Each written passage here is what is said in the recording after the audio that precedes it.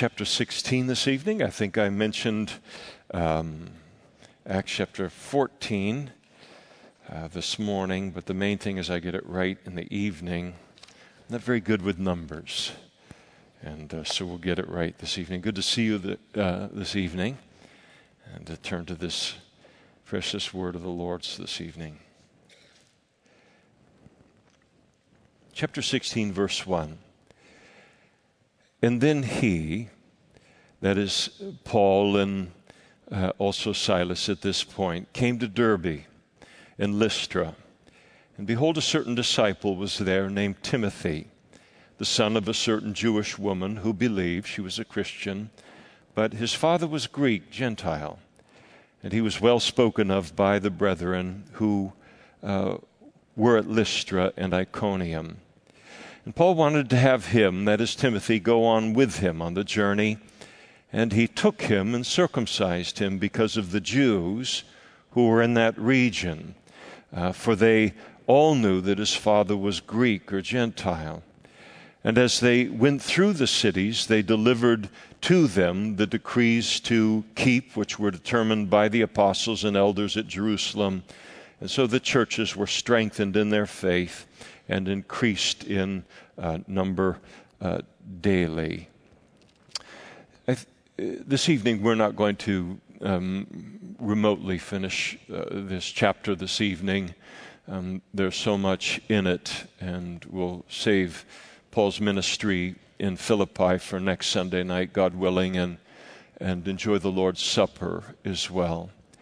Sometimes I think a person can read through the first 5 verses of chapter 16 and think that the Lord is just kind of putting out some needless details about this or that, and really something that we can move through very, very quickly in order to get to all of the bombs bursting in air and the rocket's glare of Paul's ministry in Philippi. But you would be very, very hard-pressed to convince the Apostle Paul related to that, because these verses record the introduction of a relationship in a human being into his life and into his ministry life that will be one that he will prize perhaps above all in the course of his life, and that he will be engaged in that relationship all the way until the moment of his death. And when you look at the scriptures and we see Paul spoken of so often, of course, through the book of Acts, of course, as the human instrument of so many of the epistles in the New Testament, we read about Timothy and all, and the passage like this puts so much together for us in understanding not only the book of Acts, but also understanding the epistles as well. We remember from last time that Paul and Barnabas had a separation. A disagreement occurred over Barnabas' nephew, John Mark, and they split. And Paul began his second missionary journey here, now with a man by the name of Silas, taking the place of Barnabas in that team. But as he begins his second missionary journey, the Holy Spirit replaces Barnabas, but he hasn't yet replaced the important ministry that John Mark was intended to fulfill as a part of these missionary journeys.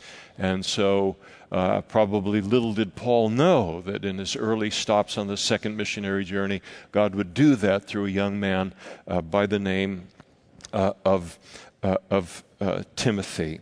Remember that Paul's intent as he started this second missionary journey was in order to go back to all of the churches that they had established on the first missionary journey, most of them established in very, very hostile spiritual environments in terms of Christianity, open persecution against Christians, to make sure that they're doing okay and also to strengthen them. And so the first cities that they come to in verse 1 are the cities of Derbe and Lystra. It had been about 5 years since Paul had been to these two cities previously on his first missionary journey. That's quite an absence, and so you might imagine that he was eager to get there, to see familiar faces, to see people continue in the Lord. And while he's in the city of Lystra, he comes into contact with this young man named Timothy.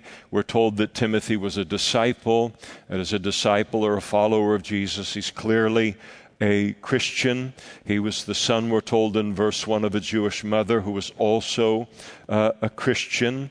We know from 2 Corinthians chapter 1, verse 5, that her name was Eunice. And we know further that he had a Jewish grandmother who named Lois, who also became a Christian as well. Each of them, without a doubt, saved under the ministry of the Apostle Paul 5 years earlier as he brought the gospel to that city on his first missionary journey. Timothy's father was a Greek. He was a Gentile, wasn't unusual outside of the land of Israel for Gentile or Jewish men and Jewish women to marry outside of those who were Jews, marry Gentiles, and so she did. It certainly wasn't unusual for a Jew to marry a Gentile in a land outside of Israel, especially the more prominent that either the Jew or the Gentile might be. We're told that he was well spoken of, that is Timothy, by the Christians in Lystra and Iconium. So that's important, and was probably important in Paul's choosing of him. He has a good reputation among Christians, a good reputation among serious Christians, and a godly character that was well known in his hometown and in the surrounding area. All of this in verse 3 caused Paul to desire that Timothy would accompany him and Silas for the remainder of their missionary journey. Again, a replacement for Mark hadn't occurred yet.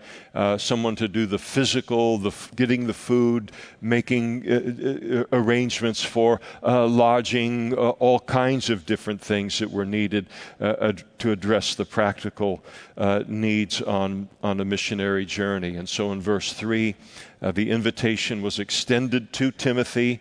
Clearly he accepted it because Paul then had him circumcised. And obviously Timothy had never ever been circumcised. And so I don't know if Paul invited him on the team and then he accepted, and then Paul said, oh, by the way, I forgot to mention, or whether he was told ahead of time what it was that might occur. I assume it's one thing to be circumcised on the 8th day of life as a male born into the world, and another thing when you're 18 years old.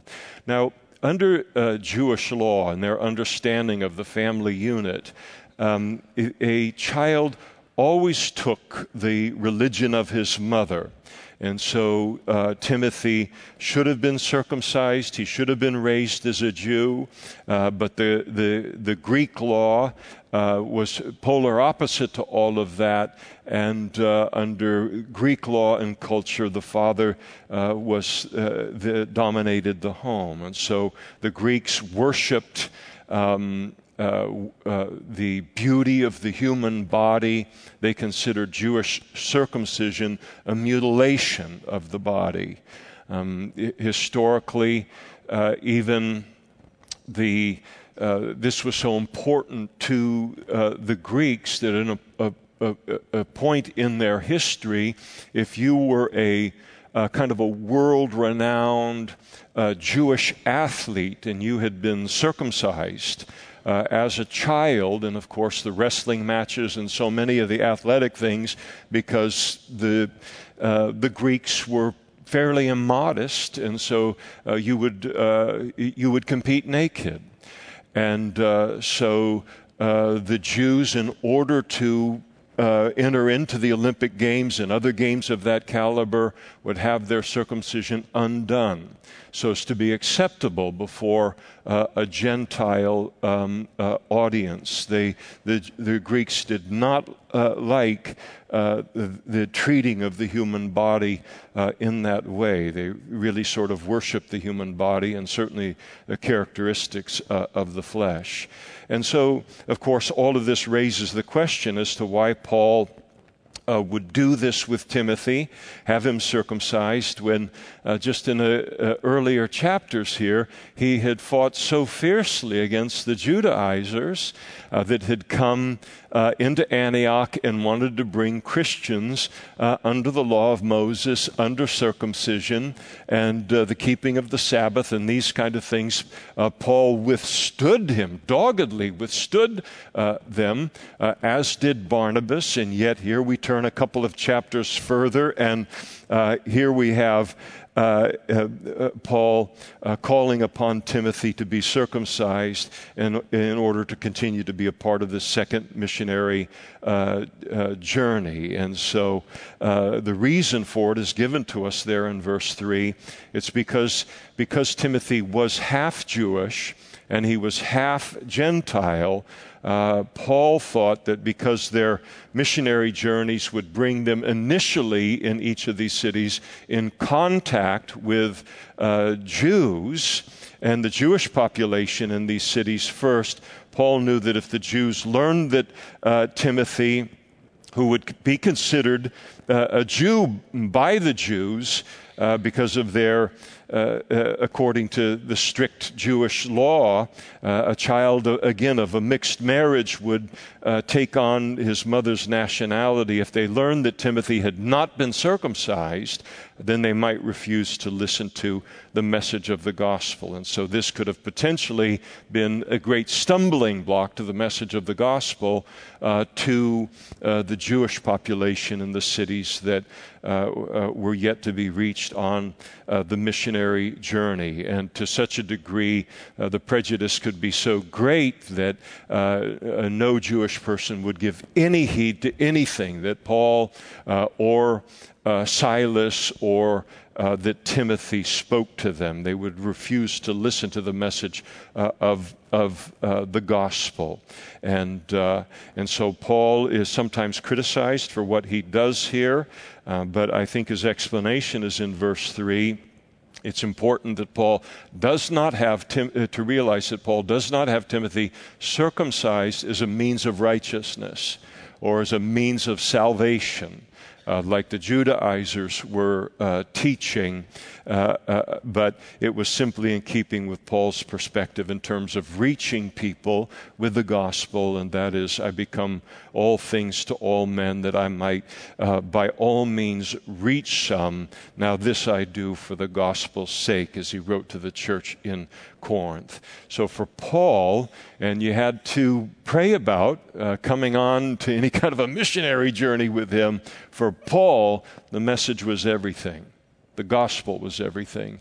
For people to hear that message and be saved and have their life now changed for eternity, everything became secondary. Literally everything to that message. And Paul not only required it of himself, but clearly those who served with him.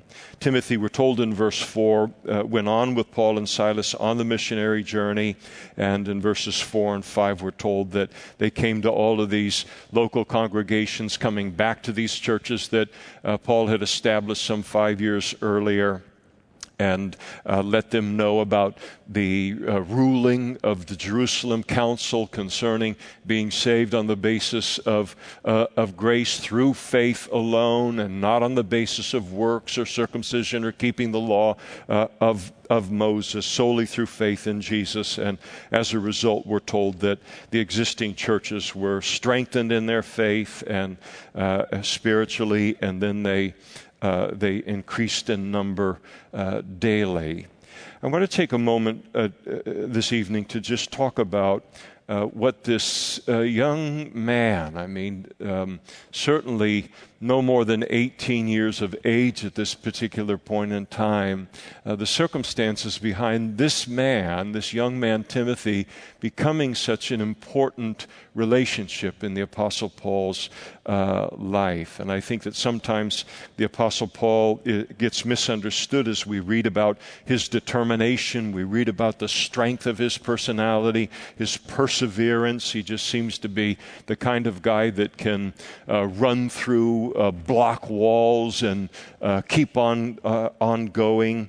And I think that a lot of times as we read about him in his epistles and in the book of Acts, he can kind of be misunderstood as like this relentless gospel machine, just strong, and he's independent, he's very brilliant, and obviously very, very motivated and dedicated to whatever task he puts himself to.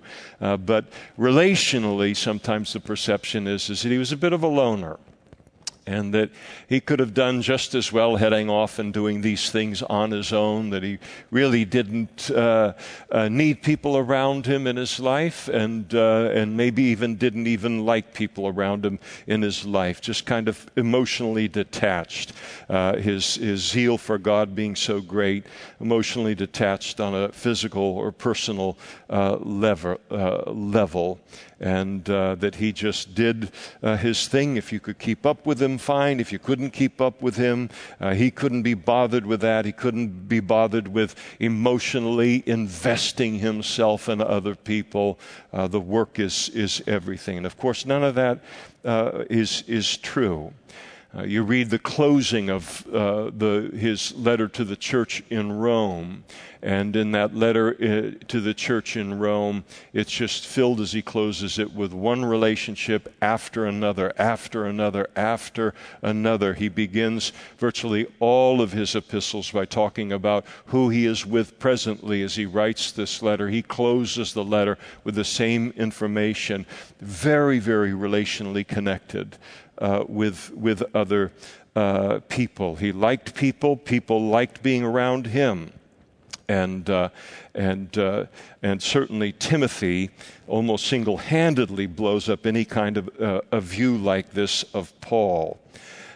For Timothy would not only become Paul's assistant and Silas's assistant, but he will ultimately from this point forth become a protege of the Apostle Paul. He will become a very treasured friend. At this point, a relationship begins between Timothy and Paul that Paul will treasure all the way to his dying breath, all the days of his life. And that relationship was begun in Lystra.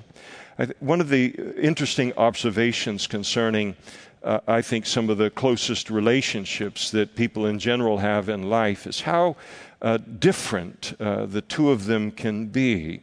And sometimes you watch who people marry and how different two people can be, or a friendship develops and a deep, lasting friendship, and you just think to yourself, I would have never thought that those two would have become the friends that they've become, the close friends that they've become. And you wonder how with those kind of personality differences, how the friendship could survive, much less to thrive as it does. With Timothy, Paul and Timothy, in some ways, you could not have had two men that were more different than one another in terms of temperament, in terms of even physical constitution. Timothy was a relatively timid person. The Apostle Paul was very, very bold person. Though he ascribed his boldness to a work of God in his life as a result of the prayers of God's people for him to be bold.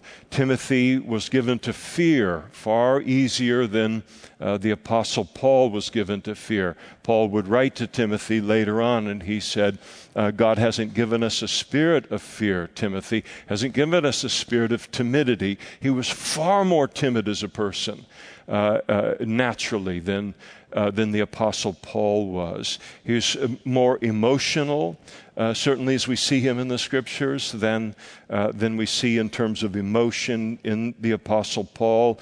In a natural sense, he was much more easily discouraged and intimidated than Paul was, and Timothy could be fairly dependent upon others, and Paul was very, very independent, not in the sense that he was independent of relationship and caring about that, but he really wasn't dependent upon anyone in terms of moving forward. Encouragement from the Lord, yes, but encouragement from others not needing it as much as Timothy did. And yet, for all of these differences, you could almost not pick two people that are different, more different in all of the Scriptures, and yet Paul came to love Timothy, trusted him, and in a unique way, and Timothy the same way toward the Apostle Paul. Paul should never be viewed as someone who couldn't get along with people who were very, very different from him. He could, and Timothy is an example of that. Of course, in all relationships like this, in a deep relationship, when there are significant differences on that level, it must also mean that there are significant similarities in the deeper streams of both lives that are more important than these other things, in a communion and a relationship and fellowship that occurs on that level. And they certainly had that. They were kindred spirits in terms of walking with the Lord, serving the Lord, the importance of the gospel being preached, and their commitment to the body of Christ.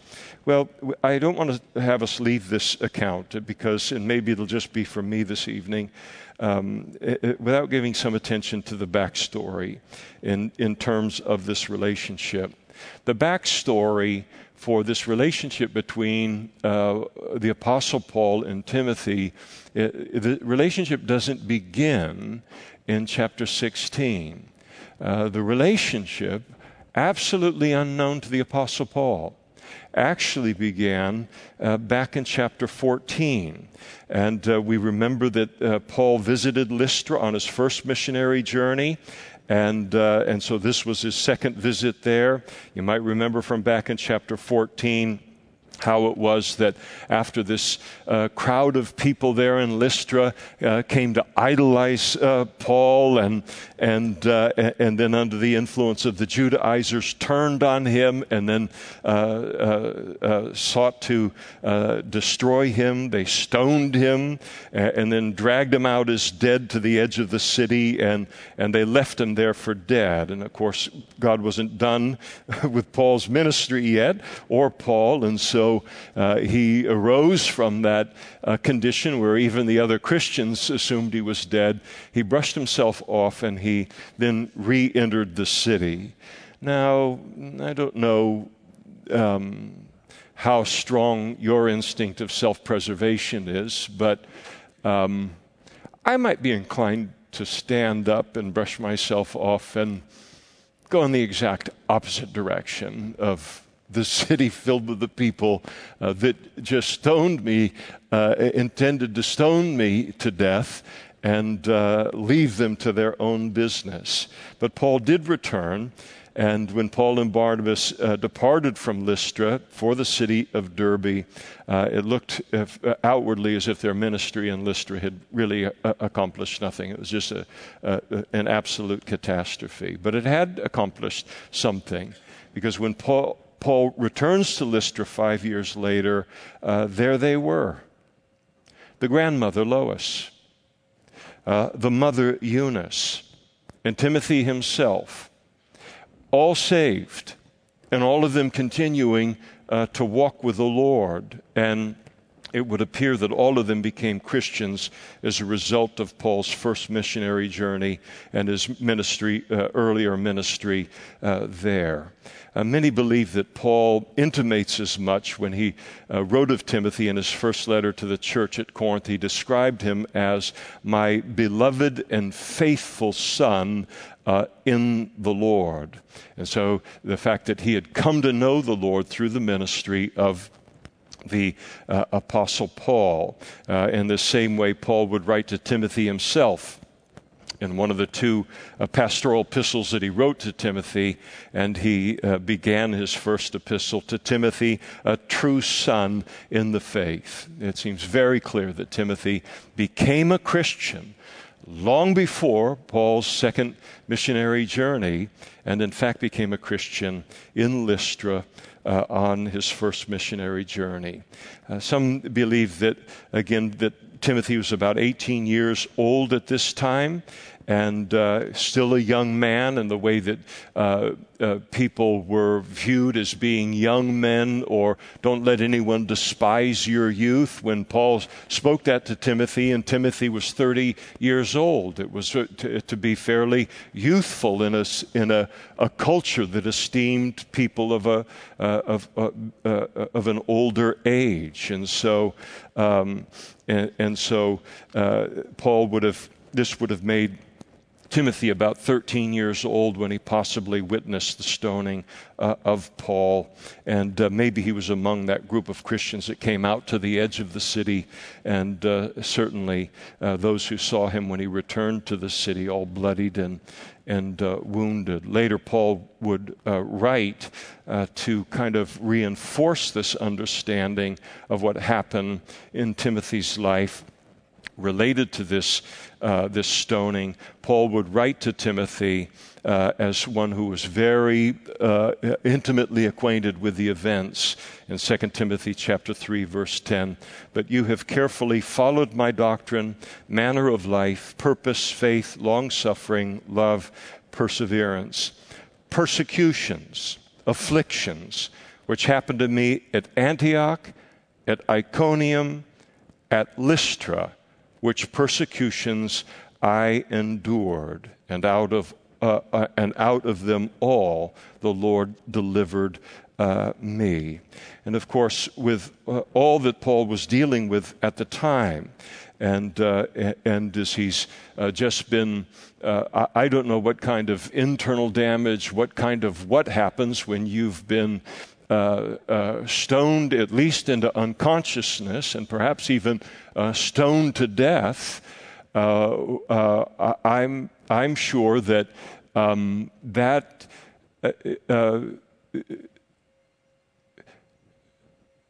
that's going to use up a lot of oxygen in the room in a person's life.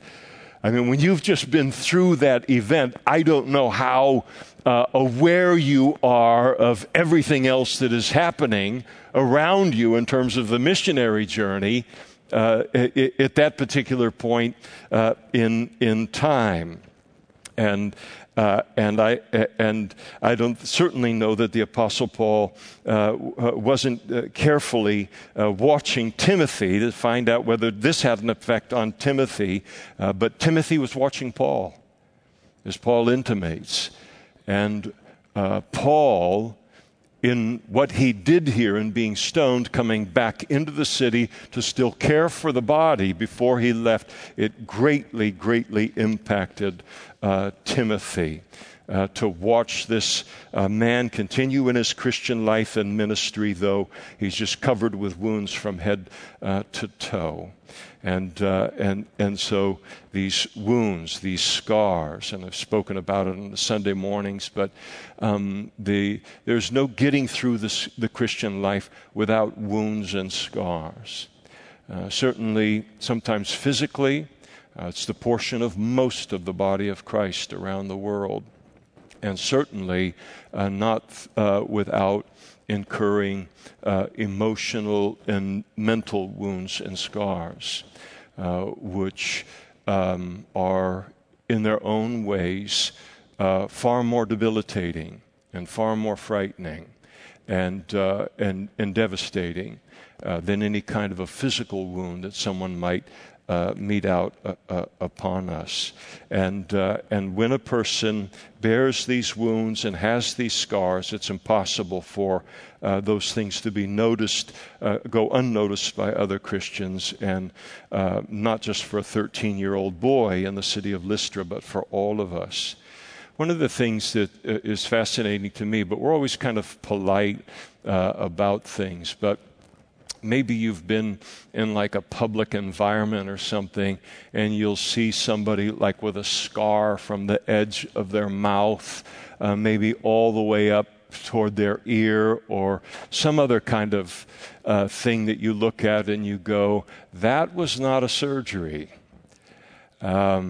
And of course, in my mind, I immediately think, how in the world did that happen?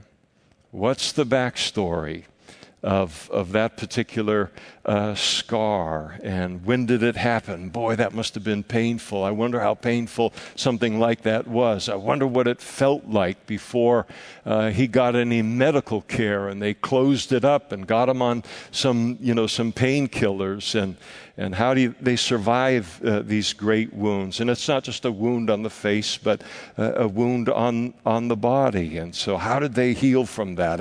And how hard was it to go through that healing process? And what fears did they have? And what courage did it require? And of course, the greater the wound, the greater the scar. And the greater the scar, the greater the curiosity in our life about the origin of the scar and how a person survives a scar like that in their lives, and the wound that produces a scar like that in their lives. And I think we ask ourselves these kind of questions, not kind of out of a morbid curiosity, but for our learning, for our own instruction.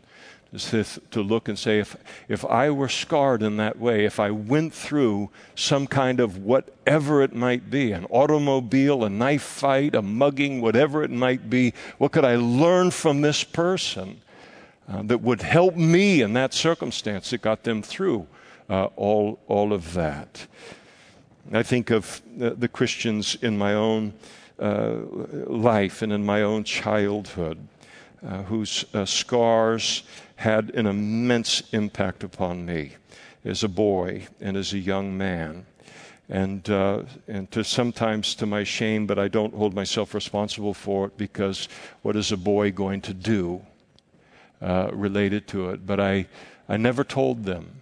I never spoke up. I never told them what it meant to me to be able to watch them continue in their Christian life, though they were being badly wounded by the body of Christ sometimes, and those that called themselves Christians, or being badly wounded by the world or by the devil. And here I would watch them. I would know in this little church that I attended at times in my youth, and in little churches you kind of find out a little bit about everything pretty quickly sometimes. And I would watch their lives, and I would watch their lives for a hope, and to watch how does a person survive something like that. And I think of a man by the name of John.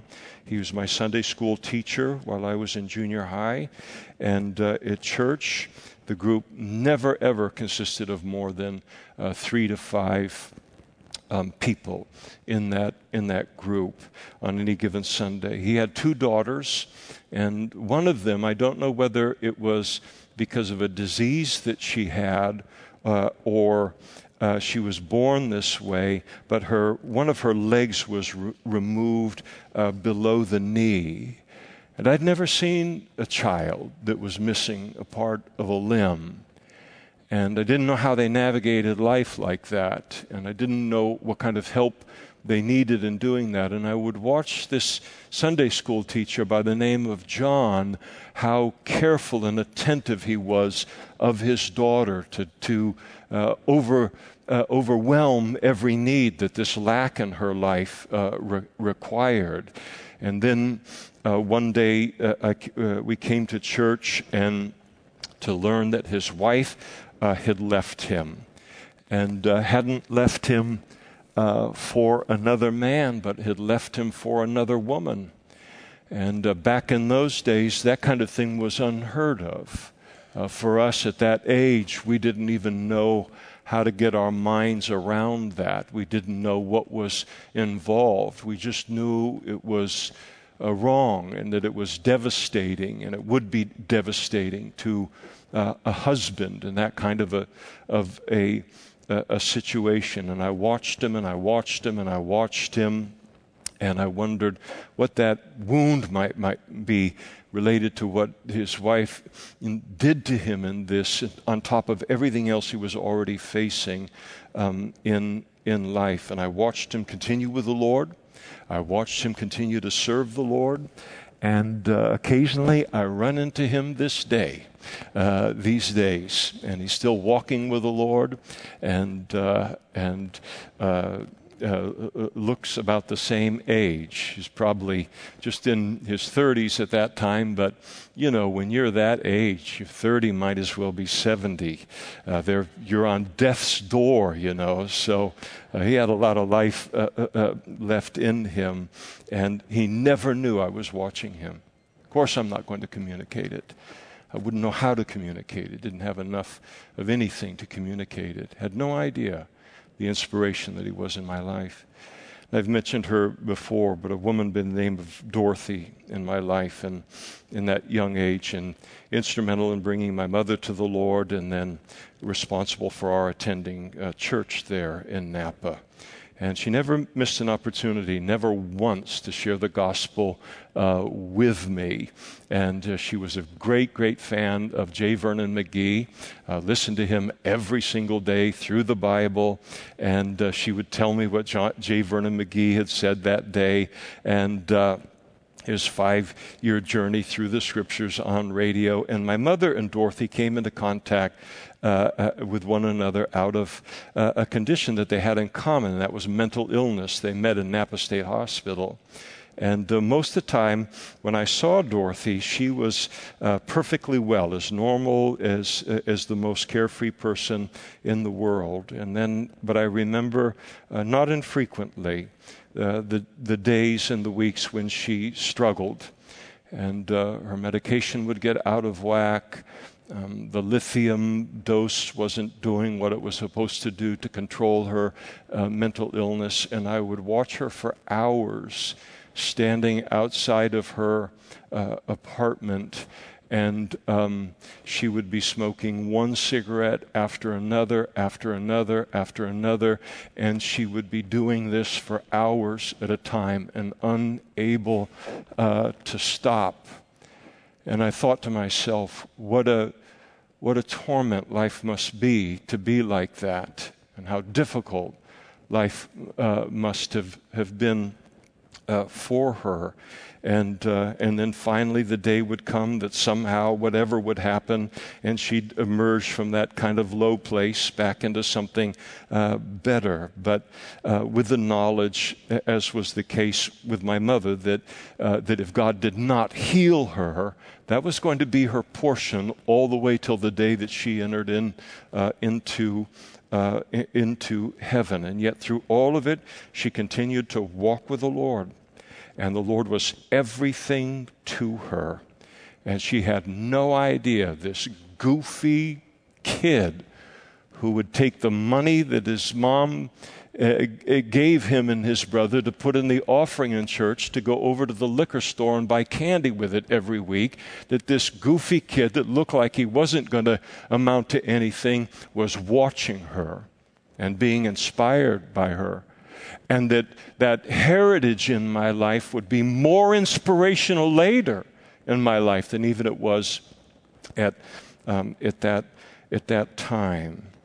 And I watch today, and I watch many, many Christians through the years, and having been a pastor for almost 40 years, and to watch people walk through the difficulties in their Christian life and to continue on, and to watch many of you and many within this body just to continue on in their relationship with the Lord through all of the wounding, all of the scarring, all of the setbacks that occur within life, the unwanted divorce that comes your way, a single mother who's doing the best that she can to raise her child in the Lord, through illnesses and disease, and through the death of a husband or a wife that's completely unexpected and just out of the blue. And again, these wounds, the greatest wounds in life, I would contend, are not physical.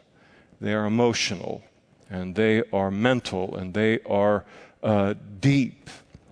And then to watch people walk through the most difficult of times, painful of times, and just trying to survive and get by, and then for them to never realize that we're watching. Sometimes someone will catch me at the back door, and they'll say, they've been gone maybe for years or something, and they'll say something like, "Boy, you've grown." And I punch them for being socially inappropriate. You can think that, but you don't say that to people. Of course I've grown. And clearly you haven't. So, okay. Or you would know not to say that to a person in that kind of place. So, but we're not going to walk up and say, "Boy, your life is just a disaster. The whole bottom has fallen out. I don't even know how you take your next breath in, but you're an inspiration to me." We don't do that. And yet we watch. We watch. All of us watch other Christians. Watch in this body. I can't tell you how many people in this body through the years as I've just watched them continue, and for them week in and week out, that consistency and inspiration in my own life to continue in my own service to the Lord, in my own walk with the Lord. And so the Christian life is filled with this kind of thing, and we can sometimes think to ourselves, "No, nobody's watching me. Nobody's aware of any of this." Don't you believe it? Our lives are never more watched than we find ourselves in this kind of a place. Never perhaps more influential than we continue to serve the Lord and walk with Him through those kind of circumstances. And so some Timothy, always, Paul had no idea that Timothy was watching, and yet he was. And you and I have no idea how our lives influence others in seasons and times like Paul went through in Lystra. One day in heaven, maybe we'll know. I think we will. But what God keeps to Himself, what goes on, I always think about us as kind of like, certainly about me, if you ever saw the old cartoon Mr. Magoo, it really wasn't much of a cartoon. I mean, you could only watch him fumble and bumble and do that. But I oftentimes think of Christian ministry and walking with the Lord as Mr. Magoo. He's just has no idea what he's doing, the mess that he's making. He's just going forward, and yet somehow it all resolves itself. And that's how it works in our lives too. If we even remotely knew how God is using those seasons in our life, we would realize that He's inspiring people in a way by His Holy Spirit that they'll never forget. In verse 6, "Now when they had gone through Perga and come to the region of Galatia, they were forbidden by the Holy Spirit to preach the word in Asia. And after they had come to Mysia, they tried to go down into Bithynia, but the Spirit would not permit them. And so passing by Mysia, they, the three of them, came down to Troas, and a vision appeared to Paul in the night. And a man of Macedonia stood and pleaded with him, saying, 'Come over to Macedonia and help us.'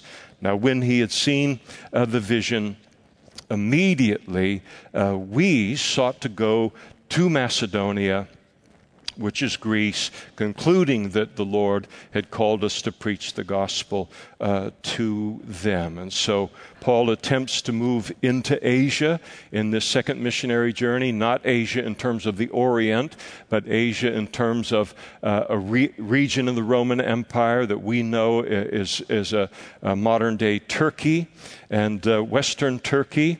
And so he tries to move in that direction. It's likely he's trying to make his way to the city of Ephesus at that point, where so often he would go to a large, significant city, reach that city, significant in terms of population and influence, and then satellite churches would then come out of that. And so he stopped there. He's going to go to Ephesus and establish a church another time. But God didn't want him to do it at this time. And so he tries to go in that direction, forbidden by the Holy Spirit there in verse 7, to cross into Asia. Paul and his missionary team then traveled into a region called Mysia in the northwestern part of Turkey. They intend to, at that point, to travel to Bithynia, which would mean to go further north and east. Again, the Holy Spirit did not permit them to do so. So you put yourself in Paul's position here. It's hard to get clear in our minds in terms of all these directions and all of these cities. But here Paul has been forbidden by the Holy Spirit to go north or to go south. And given the fact that he'd already been east, they decided to go west to the city of Troas. And they're stopped there by the Aegean Sea to await the Lord's leading now for the rest of the missionary journey.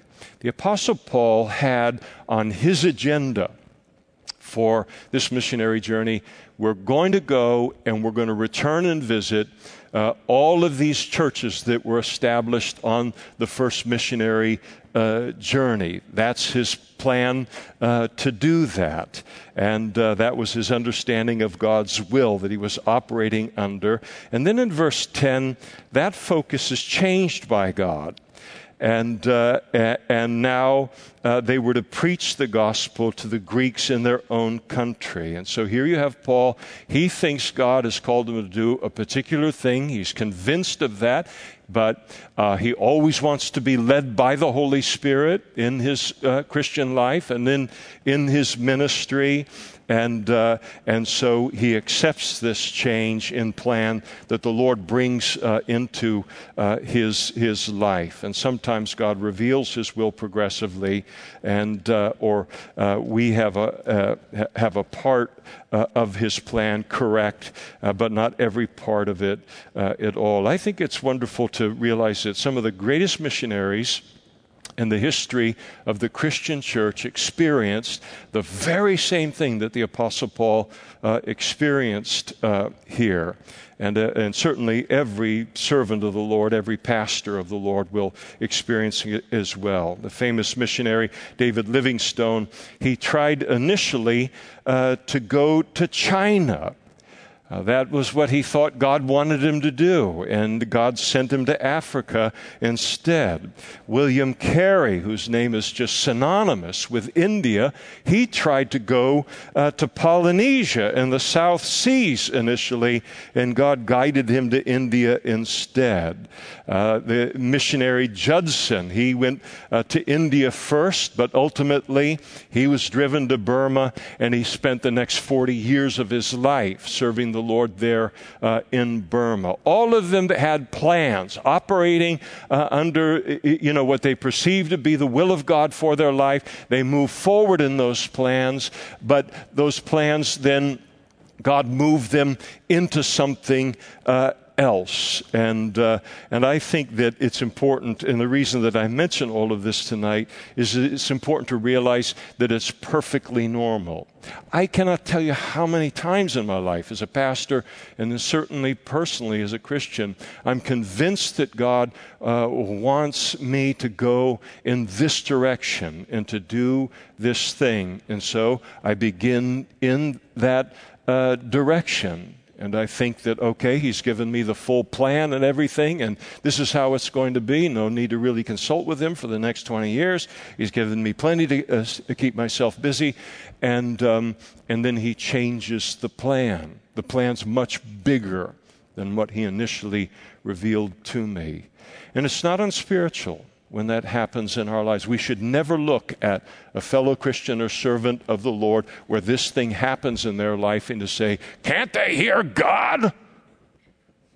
And look down on them and say, they can't even hear God. Look at where he started off in this direction and ended up here. Well, we'll wait for your autobiography when you write it, concerning always being right and hearing the Lord. But this very thing happened to the Apostle Paul. It'll be our experience as well. And not to be surprised by it or enter into self-doubt when those kind of things happen. We have a piece to go in a particular direction, and we start to move in that direction, and then all of a sudden the piece starts to dry up, and then the Lord directs us someplace else, is very, very normal in the Christian life. And so Paul is there in Troas. He has a vision in the night. A vision is a means by which God communicates to us. It's a dream, kind of, only you're awake. And it's one of the ways that God communicates to us. And he sees this vision of a man of Macedonia, modern day Greece. He's pleading with them, come over to Macedonia and help us. And so Paul and Silas and Timothy recognize that this is a revelation from the Lord, and then they begin to make their plans then to go to Macedonia. We're told in verse 10 that immediately Paul was obedient to the vision that God had given to him. No time like the present to be immediately obedient to the Lord and what he calls us to. Procrastination is such an enemy of Christian service so often, and things get then buried by the tyranny of the urgent, as the old booklet puts it. And so it looked like a small thing here, this vision that he receives, and yet here, under the influence of this vision, the gospel is brought into Europe the very first time. And a very, very significant expansion of the gospel in the world, and the expansion of the Great Commission. And this would change the world, this vision and obedience to that vision that Paul was obedient to. And they couldn't have known that at the moment, but God did. You notice in verse 10 that Luke, as he writes the book of Acts, he says, now, after Paul had received the vision, immediately we sought to join, to go to Macedonia. Somewhere in all of this, Dr. Luke, also the human author, inspired by the Spirit for the Gospel of Luke, he joins this missionary team. Paul needed a recorder, God did, for the events of the book of Acts, and Paul's busy doing it. Somebody else is going to have to record it for us. And Paul also needed a physician, and Luke was a physician. And Paul would have physical problems, and so God brings Luke into Paul's life, and a lifelong relationship developed there as well. And we'll stop there tonight, and we'll pick it up in verse 11 and on into Philippi, God willing, next week. So if the worship team will come forward and lead us in worship as we just meditate upon these things and give consideration to the relationships in our own lives, and to stop and to think about who have been the encouragers in our life. And I think that when Timothy saw Paul get up from that heap on the ground, that impacted him more than 1,000 sermons. And we've all been impacted that way by others. And just to take some time to give God thanks for those people. And if we find ourselves in those kind of straits tonight in terms of our own life, to realize the impact that God never wastes anything in our lives, but the impact that our lives are having is an encouragement to others. And to thank God for these personal relationships that God brings into our lives in the body of Christ, as he brought Paul and Timothy together. For many people, maybe many in this room, certainly many around the world, to become a Christian is to lose all family. Is you lose all family relationship. And so relationships then come out of the body of Christ, and then to look at how God has brought these relationships into our life, knit our hearts together. You two friends, I would have never thought it. And yet God did it because we need each other, and then we become lifelong friends. So much to be thankful for. And in addition, in terms of a practical application here, in addition to just understanding in this passage this relationship between the two that threads its way all the way through the New Testament. And for us to understand as a result of it, Paul in a way that we would not otherwise understand him. And understanding Paul is important to us. So let's worship the Lord.